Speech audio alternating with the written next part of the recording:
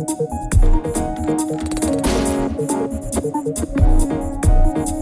piece of music we're listening to is called Theta Waves. It's a dark but energetic and glitchy electronic music track with an unusual arrangement and a pretty far-out palette of sounds. I was inspired to write electronic music that didn't sound boring and typical, ideally something that wasn't easy to classify generically. You're listening to How I Make Music, a soothing narrative experience for the musically curious to go behind the scenes of composition. Every Wednesday, we break apart one of my own compositions and investigate the stories and insights into how it was made and its effect on listening ears. My name is John Bartmann. I'm a music composer from South Africa, and this is How I Make Music.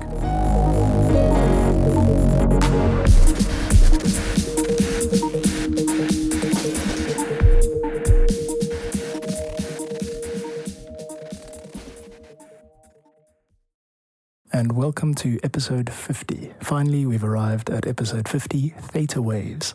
This is How I Make Music, and this week we're looking at this cyberpunk-inspired exposition of weird and futuristic sounds. Before we break it down, a reminder to leave a comment on YouTube if you're enjoying the show. It really makes my day, and it helps me to make things a little bit more on track for you regular listeners and subscribers. Head over to YouTube, search for How I Make Music podcast, or follow the link in the show notes and find your favorite episode and leave me a comment there, and I'd love to hear from you. So let's break it down. Theta Waves. We all know what a jazz solo is when a trumpet or a horn player improvises over the backing beat, but what does it sound like when a computer takes a solo, if it tries to improvise? During the breakdown section of this track, I tried to answer this question with a special piece of software, a plugin called Live Cut. Let's listen to the effect it has on a snare rhythm that's being played.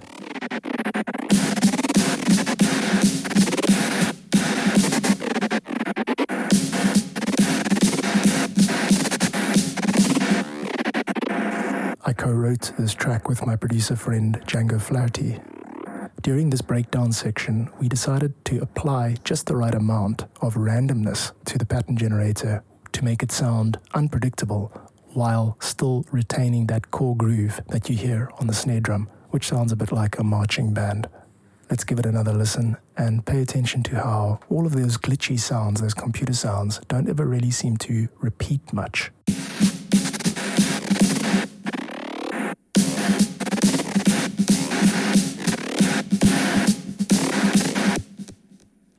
As a composer, I would categorize the effect of this plugin as texture. It's not really rhythm, it's just more something that adds to the overall nuance of the track. To create another layer of texture and really double down on this micro rhythm, I included a counter rhythm made by a different instrument, a really thin sounding noise patch. Let's give that a listen and pay attention to how this one does actually repeat quite evenly every 12 beats. See if you can spot the pattern.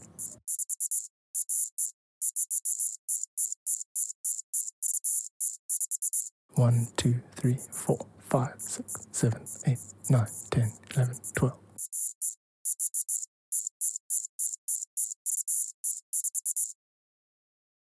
The time signature of this song is a 12/8, which is a little bit unusual for electronic music and techno-inspired music. From the start, it was the 12/8 time signature that kept me feeling that I was creating a nice deviation from typical techno. You might have noticed a lot of what I'm trying to do with my music is to deviate from the normal and to play the weird stuff and to create stuff that doesn't really have much influence.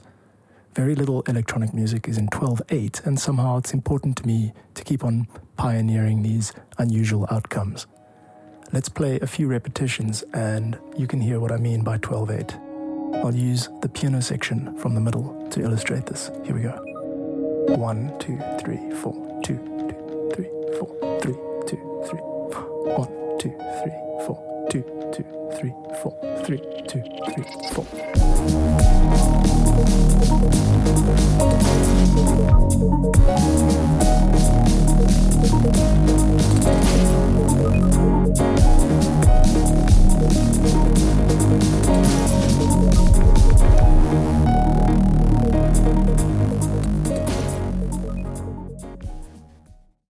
most of this track was written on a synthesizer which sits on my desk. It's a little 2-octave synth called a Novation X-Station. I bought it from a guy who ran a hidden bunker studio in the middle of Cape Town, and I was quite thrilled to learn that if you push open a certain panel in the foyer of a building, that you enter into this underground lair, which has all sorts of amazing gear and instruments in it.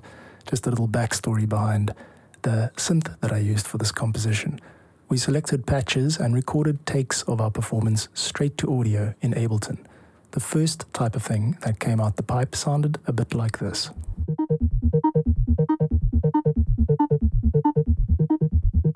It's a low arpeggiator sound, and it dips in pitch at the end of every sequence. Listen to how the sound goes down there.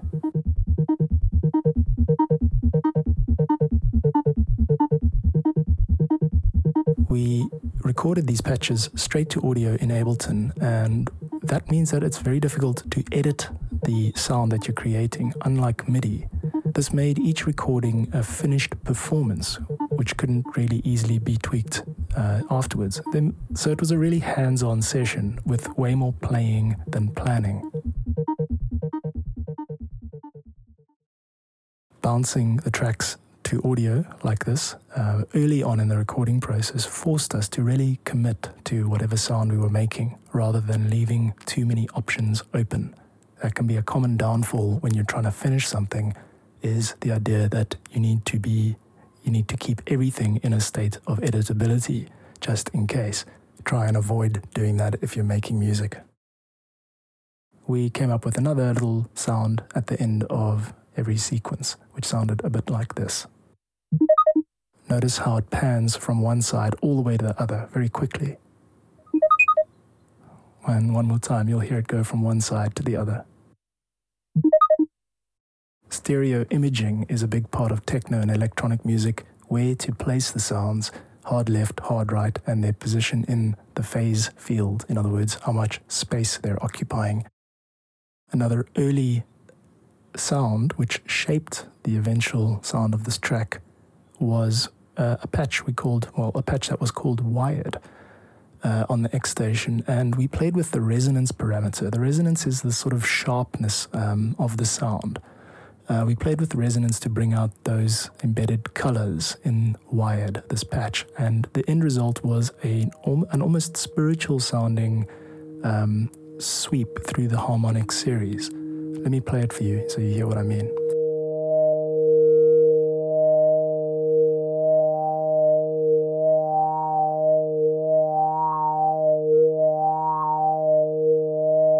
The end result was it's kind of peaceful in a way, and definitely reminds me of certain types of flute playing and perhaps Tibetan throat singing, drone music, which is intended to bring on a meditative state. What you're hearing is actually just what's called the harmonic series. A harmonic series is a range of peaks for each frequency, for each musical note in the audio spectrum. And these peaks sound more prominent and musical when they're amplified.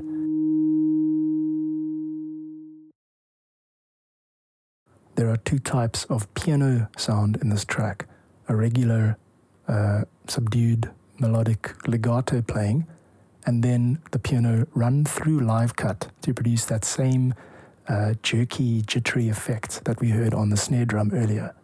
Let's give the piano part through live cut a listen.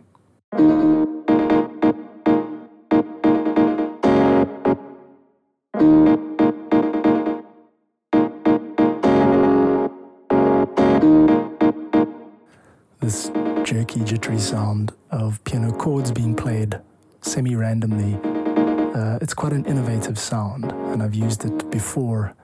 Head back to episode 44 of this podcast, Mad Heights, and I explain how I created a piano instrument that sounds like a piano would sound if you were playing it as a drum kit. That's the best I can do to explain it. Head back to episode 44 of the podcast, Mad Heights, and skip to the piano section if you want to hear what I mean.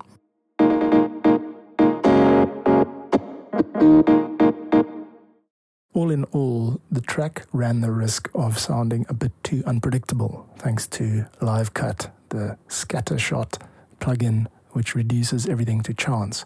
I felt like some rhythmic certainty was needed, so I included this snare sound that you heard earlier. Here it is on its own.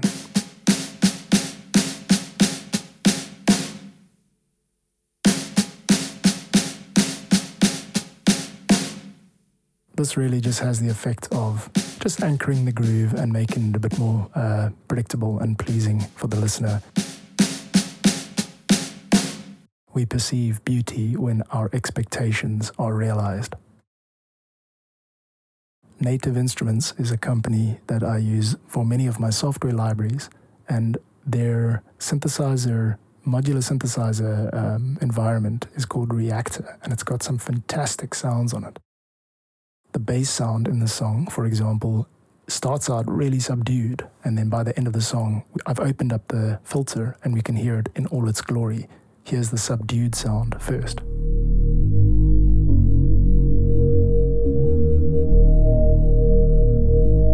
That's the harmonic synth in the background, and now I'm going to crossfade over to the open filter sound. Here it is.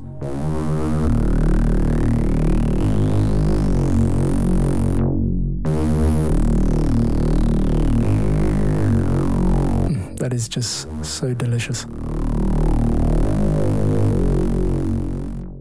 You see, that bears up to repeated listening because it's so rich. You can even hear the harmonic series being swept down in the background if you listen carefully.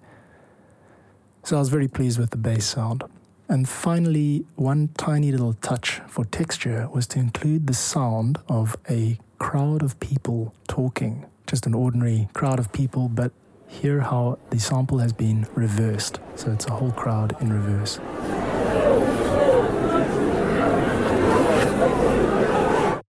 It's practically unnoticeable in the track, and I was really just experimenting when I included that.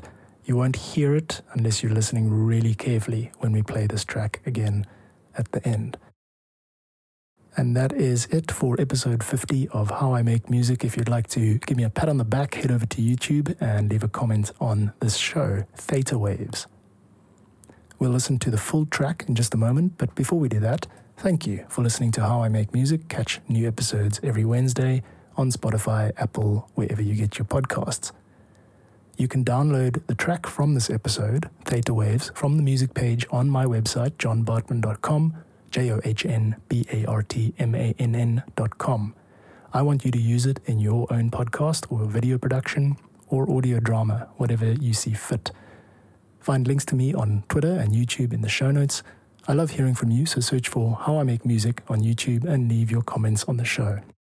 And on a personal note, it's been an honor and a privilege putting together the last 50 shows, and I look forward to the next 50, offering you guys, my listeners, a soothing narrative experience for the musically curious. So thank you very much for being part of this journey with me. And now here's Theta Waves, an unusual 12/8 experimental techno track in its entirety. Big love from me, finish your projects, and I'll catch you next week, guys. Bye for now.